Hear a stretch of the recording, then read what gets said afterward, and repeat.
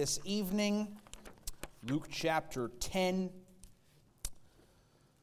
Why can't it still be light out? It's kind of nice. Praise the Lord for that. Praise the Lord, Miss Isabel, for that special Amazing Grace. There's just something about a teenager singing Amazing Grace that's just right. It's just, and I don't know if it means anything for me necessarily, but I'm just so thankful for every parent here that raises their kids for the Lord, and that they're up here singing songs to the Lord, expressing talent that I could never dream of having, and it's just an exciting thing, and I appreciate it. Luke chapter 10. Don't forget, if you got an email from me, we got a teachers and group leaders meeting right after choir or whatever we have right after service, 5 or so minutes in the conference room. That way I'll be real quick. But Luke chapter 10, start reading in verse 25. Very common portion of Scripture, and so you're probably very familiar with it. The Bible says, "And behold, a certain lawyer stood up and tempted him, saying, Master, what shall I do to inherit eternal life?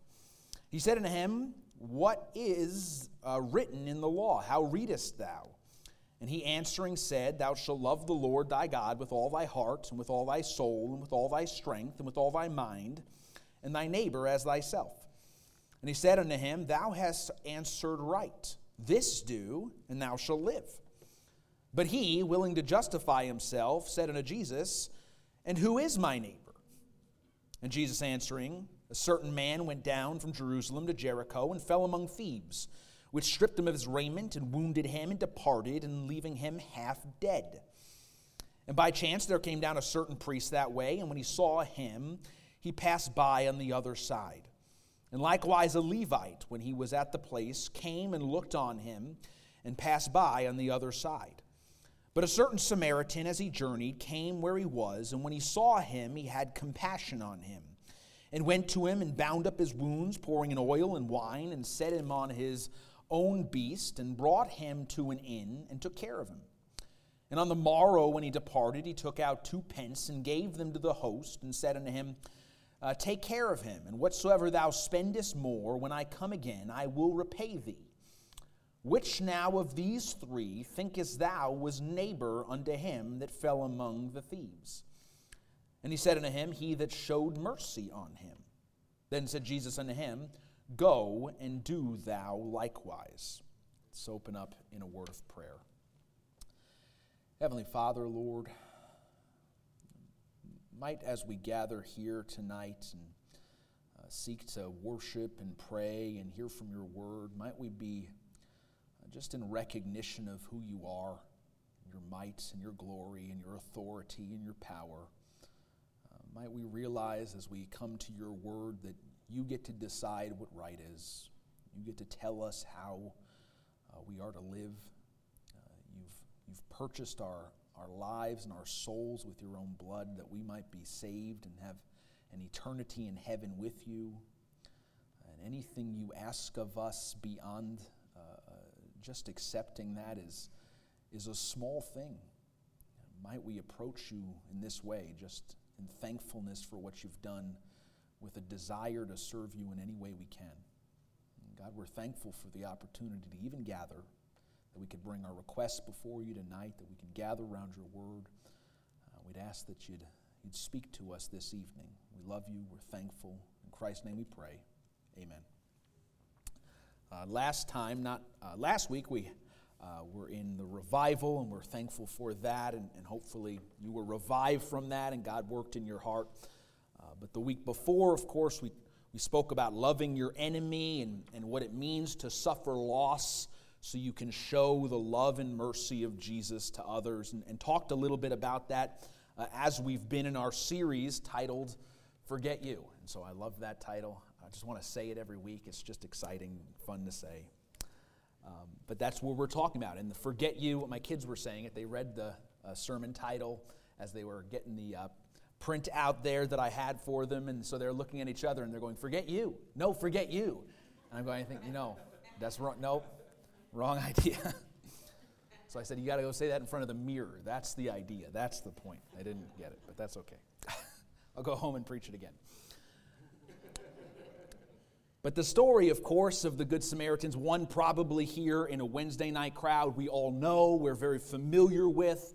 We know about the Good Samaritan. I would say probably even most people that maybe have never even come to a church know the story of the Good Samaritan, at least closely. And so you know, as you've heard multiple times, a lawyer comes and attempts to trip up Jesus in asking him the secret to eternal life. Which is kind of silly that a lawyer, a master of the law of Moses, whose profession was to study God's word, says, I'm going to trip this guy up and ask him a question nobody can answer. How do you get eternal life? I mean, can you imagine that's his profession is to know God's word, and the most important thing, he had no clue. He thinks that's a trick question. You with me? And so he comes, and of course Jesus, as Jesus does often, turns the question back on him and says, well, what do you think? What do you say? You're the lawyer. You know the law. You know God's word. What do you say it is? And he says, well, the greatest commandment is to love the Lord thy God with all thy heart and thy soul and thy might and thy mind. And the second is to love thy neighbor as thyself. And Jesus goes, great answer. Do that if you can. Is the understanding there. Jesus just simply agrees with him. And the lawyer, realizing immediately that he had not caught Jesus but himself. You with me? And he goes, oh, all right, well, but wait. Right? He's got to come up with something here. And so he follows his own answer with a question about the definition of neighbor.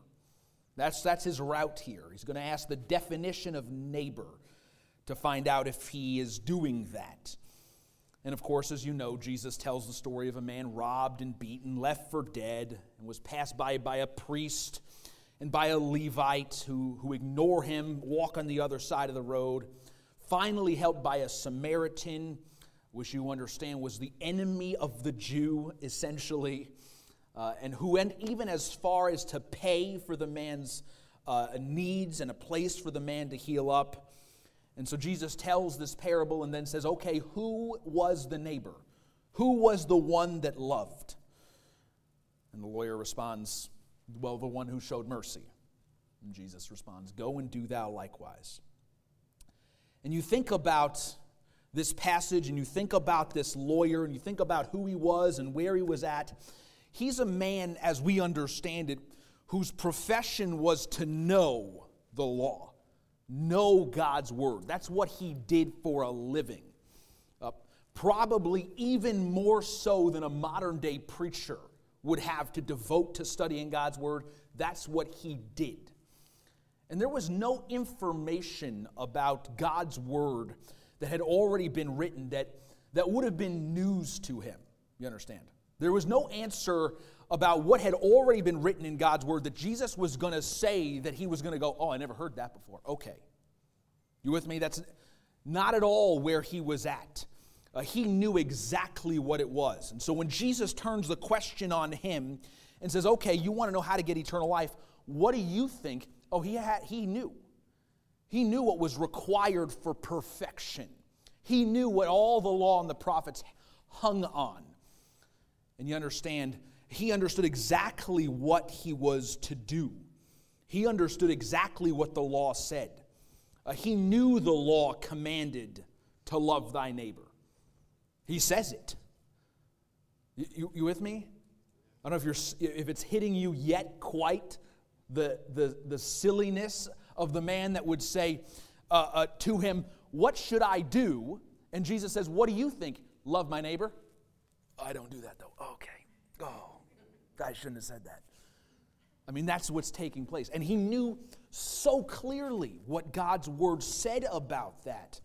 That Leviticus 19:18 would say, don't bear a grudge against your people. Love your neighbor as yourself. He would even know all the parts of Deuteronomy and Leviticus that would talk about taking in strangers and helping them. Would talk about the harvest and the time that you would not trim every piece off of your harvest and the gleanings of it, that you'd allow the poor and the needy to glean from your vineyards. I mean, that's a command in Leviticus not to take every grape. so that you can feed and help.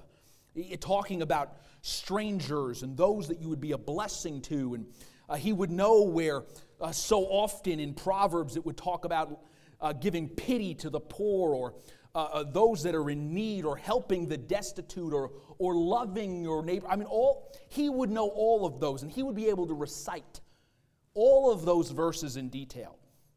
I mean, if you were to ask him about he would be a living concordance, and he would be able to give you all of what God said about how you could love this person, how you are to help the destitute, and how you should take care of the sick, and how you should, I mean, he would be able to give all of that to you. You with me? And yet, he knew he totally didn't do it. And that's kind of, I mean, he knows exactly where it's true. He knows exactly what's needed. And I think, as God's people here, especially on a Wednesday night, our Wednesday night crowd, if we're going to talk about denying ourselves and loving others, if we're going to talk about how we are to care for and put others first and love others, we probably know all the verses. You with me? I mean, we could probably sit here and I could say, give me some verses on loving others. And we could probably get 40, 50 in this room of people that would just raise their hand and know them. 1 John 4:7, where it says, let us love one another, for love is of God.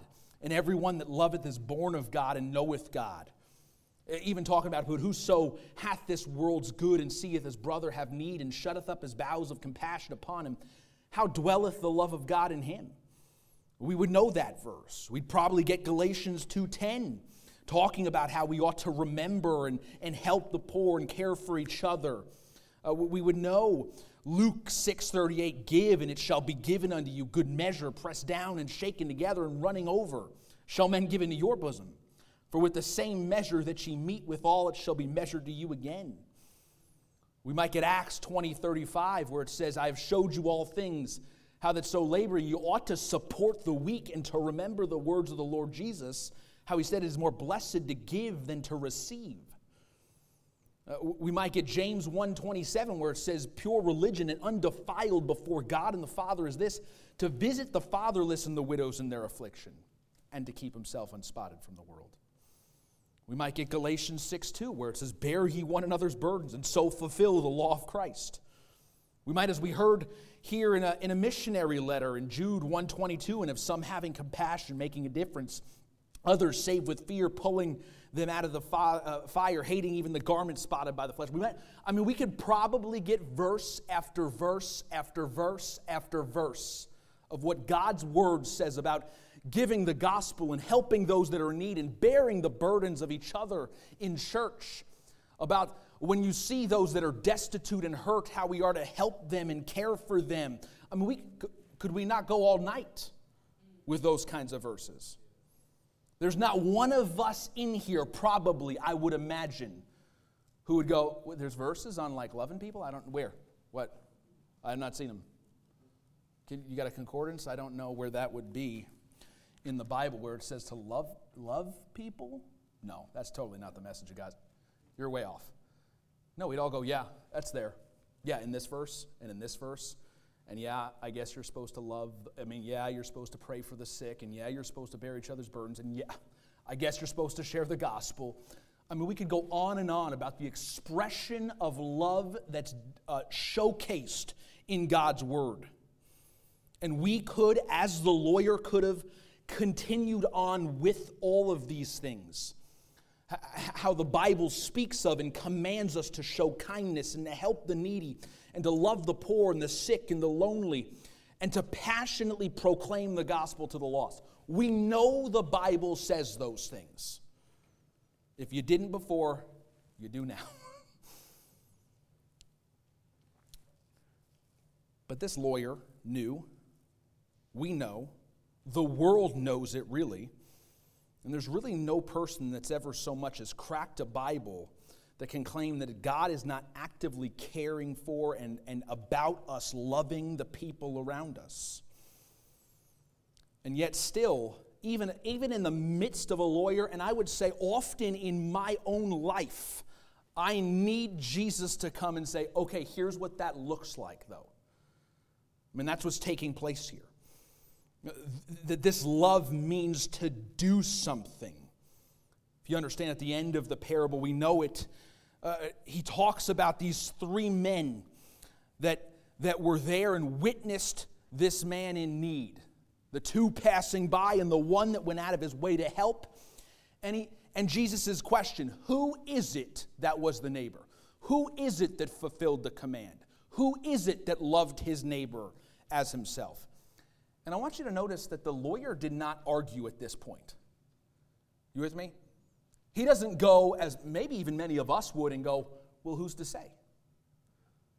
Who's to say who was really the loving person? You know, we don't. Those two other guys, they could have been busy. They could have had their own things going. We don't know. Maybe they really did love him deeply. Maybe they prayed all night for him. You don't know. Who are you to judge? Maybe the guy that helped him, you know what? Maybe he was doing it for selfish gain. The lawyer does not go there. You with me? He gets it. It's very, very clear. He doesn't argue this point. He says it's very obvious. There's no way around it. As a lawyer, he's going to argue everything he could, and he knew there was no argument to describe that it was even possible that the other two that passed by on the other side of the road were the loving ones. There was no argument for that. You with me here tonight? The only thing to conclude that it was exactly and only the Samaritan that went down to help that was neighbor. Even this lawyer knew better than to try to irrationally argue that those that do nothing are the lovers, the loving ones.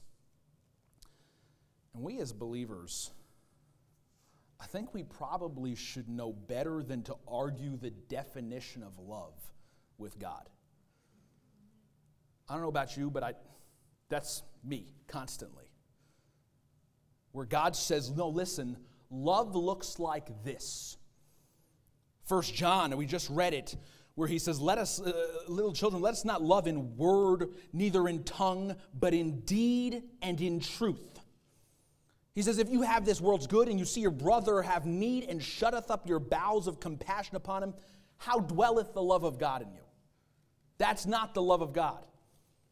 And once again, tonight we could go verse after verse and go to 1 Corinthians, and we could talk about so often throughout the Word of God that God reveals to us that love is action. And we would be silly tonight to argue with God on the definition of love. It'd be silly of us to go where God says the neighbor is the one that got down and helped. We would be silly to go, well, I don't know, God. Sometimes love doesn't do anything. Sometimes love is a fuzzy feeling. I love people all the time and I don't do anything for them. See, God, come on. We'd be silly. Not even the lawyer went there. Even the lawyer was like, yeah, no. The person that loved was the person that did. That's the person that loved, because that's what love looks like. That's the definition. It's black and white. It is no love without action. But this lawyer, this person, he comes, and his desire, as we understand, was to justify and excuse himself. He backs himself into a corner with his explanation of what was necessary and says we ought to love God supremely with everything we have. We ought to love our neighbor as ourselves. And he knew right there immediately he was in trouble. And when Jesus presses that, why don't you do that? He goes, okay, but he says willing to justify himself, willing to excuse himself, willing to try to make himself appear righteous when he knew he had not been.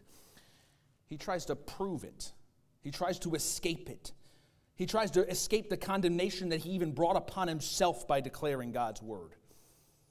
And says, but who is my neighbor? I mean, he wanted to prove that he really had done righteously.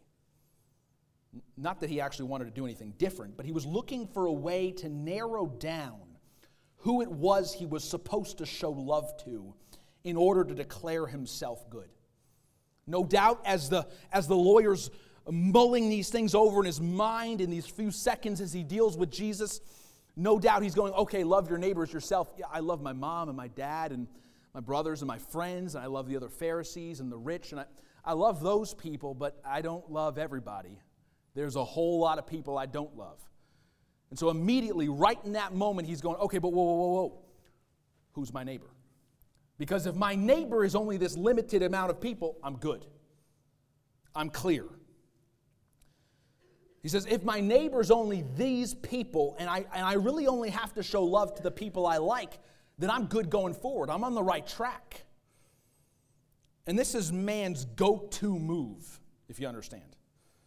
Man's go-to move is to find every excuse, every justification. And this sermon tonight is not about this part of it, but even the whole point of what Jesus is getting at with this man is to show that he had not been perfect, to show he really was in need, that he really did not possess eternal life. That was the whole point. But our default is so often justify, excuse. No, I'm good, and here's why I can continue to do what I'm doing and be fine. And that's where he's at. Oh, we can find every reason in the book why we don't have to do anything. I've heard every reason in the book why we don't have to do anything about the lost, why we don't have to help the hurting and broken people we pass by every day. I've heard it all. I've heard every excuse is why we don't have to help those that are hurting or poor or sick. I've heard people say, we can't help those people because we're so focused on the gospel. And then you go, well, are you spreading the gospel? Witnessing doesn't work anymore. And you go, oh, okay. So we're really doing nothing. I mean, I've heard every excuse. We talk about how we don't share the gospel because witnessing doesn't work anymore, but then we don't have time to do anything else. We justify ourselves that we're too busy or we've got our own problems. We justify it and say we really do love people in our hearts. But so often the reality is we pass by those in need every day. And what's taken place in Luke chapter 10, Jesus tells a parable about two men who were a lot like the lawyer, who would see somebody in need, half dead, and would walk by the other side.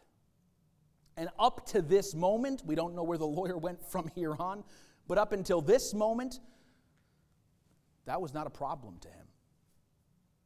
He was justified in his mind. To him, he had done right. And can I tell you, us as Christians, we easily do the same thing.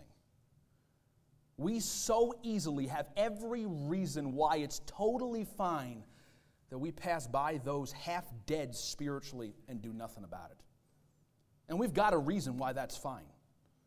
We've got work, and I've got my own problems, and I've got a family, and I got this, and I got that. We see people in need that are hurting in church and in need of prayer, and we got every reason. I need prayer too. I got my own problems. I'm busy. We see those that walk into church, and they're just looking for something real, some kind of love, a God that maybe really exists. And we go, I've had a rough day. I want to go home. I don't have time to deal with them. And we justify it. We pass right on by the other side, and we've got no problem, just like the Lord. We've got no issue. We've got some justification. There's the poor and the sick and the needy and the widow and the childless. And I mean, we could list off those that we pass by every day that need a little bit of love of Jesus Christ, that need the gospel, that they might be saved. And we can so easily, I don't know if maybe I'm the only one, but we can so easily walk right on by the other side, and we've got a reason why that's fine. And so this man, willing to justify himself, had not an attitude of willing to recognize humbly where he had fallen short, which, if you understand, was really the point of Jesus' discussion with him. The point was not to justify himself. The point was not that maybe if he could just do all these things, he could attain eternal life. That wasn't the point at all. But his heart was, I'm going to justify himself. I mean, he knew he hadn't loved people, which made him guilty and unworthy of eternal life. But he's got to justify himself. And he missed the right response to what God was trying to teach him at this moment. The right response of what God directs us to is always to humble ourselves to it. For him here, and maybe, I don't know, for maybe some of us here, it's to admit our need for a Savior. But it might be further than that and just admit that he's right and we're not, and change. Can I tell you what? There's no benefit when you approach God's Word to try to justify yourself. You get nowhere there.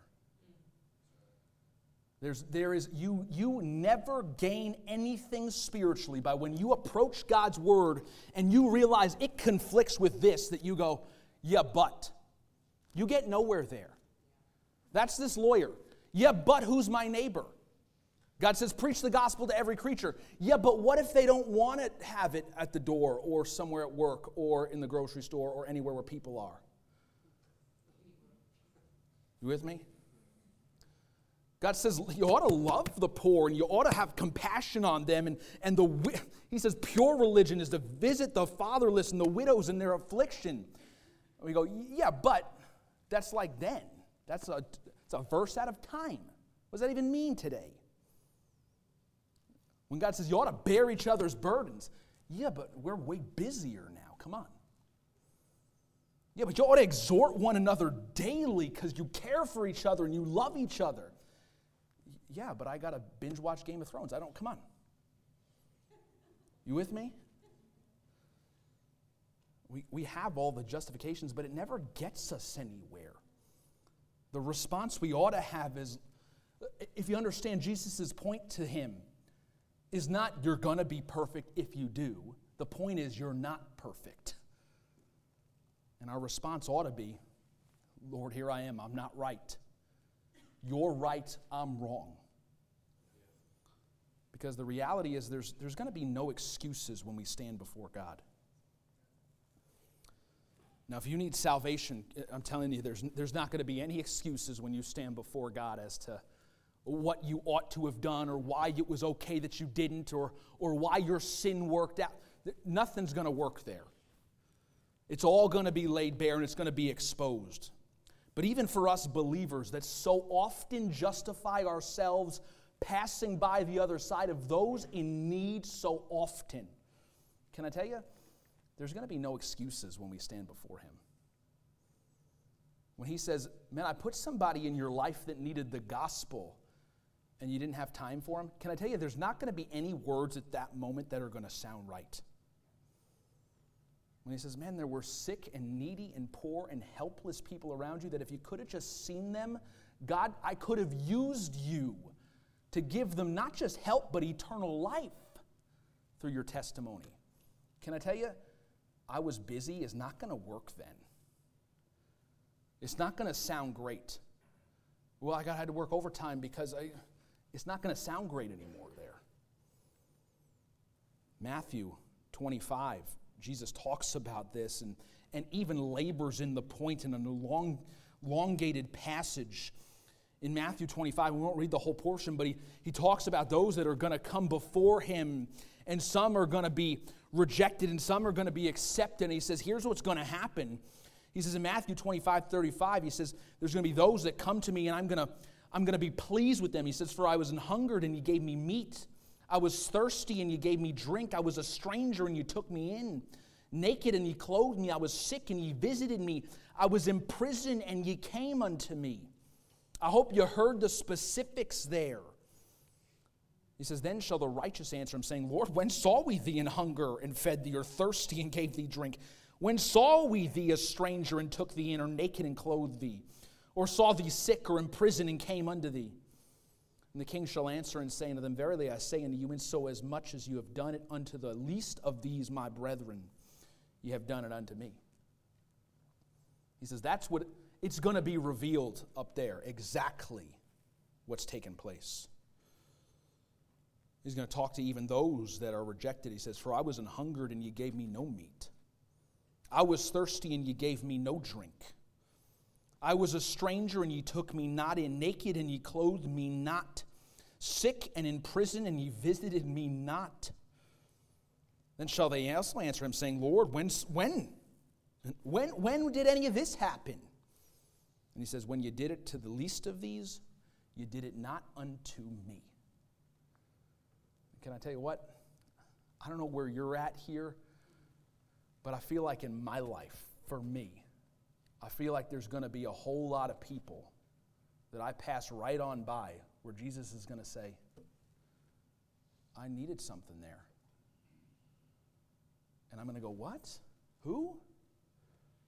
What are you talking about?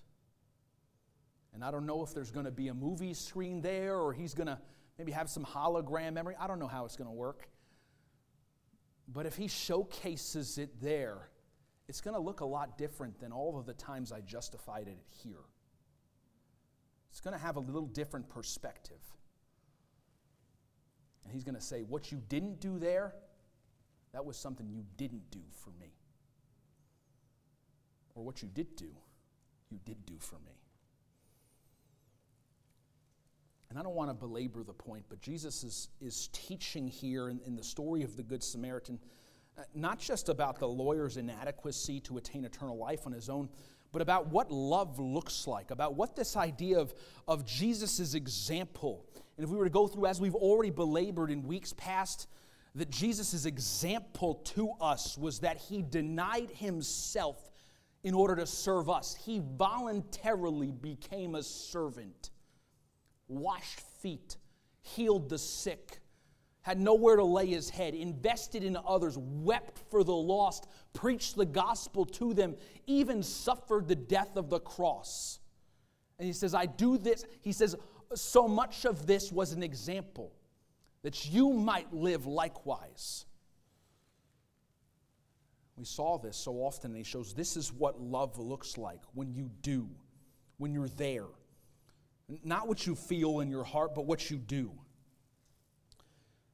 And I want to ask this here. The point's clear. We know the passage. Nothing's new. I just want to ask it this way, though. Are we satisfied tonight with how much we love? As we read about the story of the Good Samaritan, are we satisfied tonight believing that we're the Samaritan and not the Levite and not the priest? Are we really doing all we can? I mean, this Samaritan, he went out of his way. He not only bound up his needs, he not only took him where he needed to go, he paid for him, made a sacrifice. As God reveals, that's what love looks like. Are we content to say we're doing all we can? As we look at those hurting and poor and lonely in our community that would love anything real if somebody would just show it to them, take 5 minutes and help them and share the gospel with them, are we content we're doing all we can? We talk about those that are suffering, even among us in the community. We talk about the fatherless, the widows, those suffering lost, those that are sick and suffering and praying for those. Are we content we're doing all we can for them? We talk about bearing the burdens of our brothers and sisters in the Lord in this building. Are we content as we look around tonight that we're doing all we can to bear each other's burdens? We talk about spreading the gospel to those chained in sin that are hanging over hell by a thread. Do we go to sleep every night going, I'm doing all I can for the sake of the gospel? That's it. That's all I could do. I've done everything I can. Are we good there? We're bombarded daily by those that are in need of a Savior, when those that are in need to so many other things, the homeless and the depressed and the physically and mentally ill, those trapped in drug addictions, those chained in sexual sins that leave them miserable, are we satisfied we're doing all we can for the sake of the gospel? Last year, 20,000 people moved into Snohomish County about. Are we content with how many of them we told the gospel to? Maybe this is all for me, because I kind of feel that way as I just study it. Just God is just hitting me, because I don't feel good about those answers for me. I just don't. I don't feel good about how much. Now, I'm busy. Don't get me wrong. Every day I meet with people and I try to share their burdens and I try to pray and seek God's face for the needs and hurts of people. Twice a week I get the opportunity to preach and try to encourage God's people. And weekly I'm handing out tracts and inviting people to church and trying to give a little bit of the gospel where I get the chance. But every time I come to God's word, I'm convicted more of my own selfishness and lack of love and care for those around me. Can I tell you, every time I come to God's word throughout the New Testament, I've not yet come to it and gone, oh wow, I'm way too great. I'm like way too giving. What? I only have to share the gospel that much? I've done way too much. I've never come to God's word and God says, man, you ought to care and love for people and go, well, I've done that too much. Yeah, I got to tone it back a little. I've not had it. Every time I come, I go, when I look at Jesus' example and the love that he had for people and the effort that he put forth in trying to love and care, not just that he would be able to give them the gospel, but like he actually cared where they were at. We don't have time to take all of that tonight and look at all of that. But if you look, he's weeping for people he's going to raise from the dead. I don't know, isn't that weird? He's waiting so somebody can die so he can raise him from the dead to showcase himself. And he comes and he loves those women so much that because they're crying, he cries. That's how much he loves them. He let him die on purpose so he could raise him from the dead. He's there to raise him from the dead. The guy's going to be dead for 5 more minutes. He sees them crying and he's touched with the compassion for them. It's not a cold, lifeless, hey, take the gospel or nothing, or I don't care what you do in life. It's not if you starve to death today, I couldn't care less, but do you want this tract? That's not what Jesus was about. And every time I come to God's word, I'm struck with the idea that I'm nowhere near Jesus. Forgetting ourselves, taking up our crosses, and following him is about being willing to see where we've fallen short, where we've ignored and passed by on the other side of the road instead of helping others. It's being willing to admit how little effort we've really given to sharing eternal life with others. It's being willing to admit that our lives are not like the example he gave us. Can I tell you this, and we'll be done? Every day you and I pass by people half dead. Every day. And use whatever definition you want to use. Go drive up Highway 99. You're going to see people physically half dead on the side of the road. You walk by every day, you're going to rub shoulders with people spiritually that are this close to being it. Every day. We pass by those that are in such need, physically and spiritually, every day. And can I tell you what? At least my testimony, I'm not speaking for you. It's not a condemnation on you. This is me. I pass by more often than I stop and help. It's just where I'm at. And I'm tired of being the priest and the Levite. I'm tired of being the one that says I'm spiritual when in a given week, who have I really stopped to help? I don't want to be one that shows up to church and I haven't even so much as handed out a tract all week. And I go, priest, Levite, I'm good. I'm justified. To forget us, to take up our cross, to follow him, to follow the example of Jesus is to reject this me-first culture and to live like Jesus showed us how to live. But that means not passing by anymore. It means stopping. And if you're going to stop, it means time. It means money. It means energy. It means a whole lot of things that we're so often not willing to give. But we can't pass by and then later justify ourselves. It's not going to work in heaven. We pass by people every day that are half dead. I don't know about you, but me, I want to be the Samaritan. Stand to our feet this evening, bow our heads. Heavenly Father,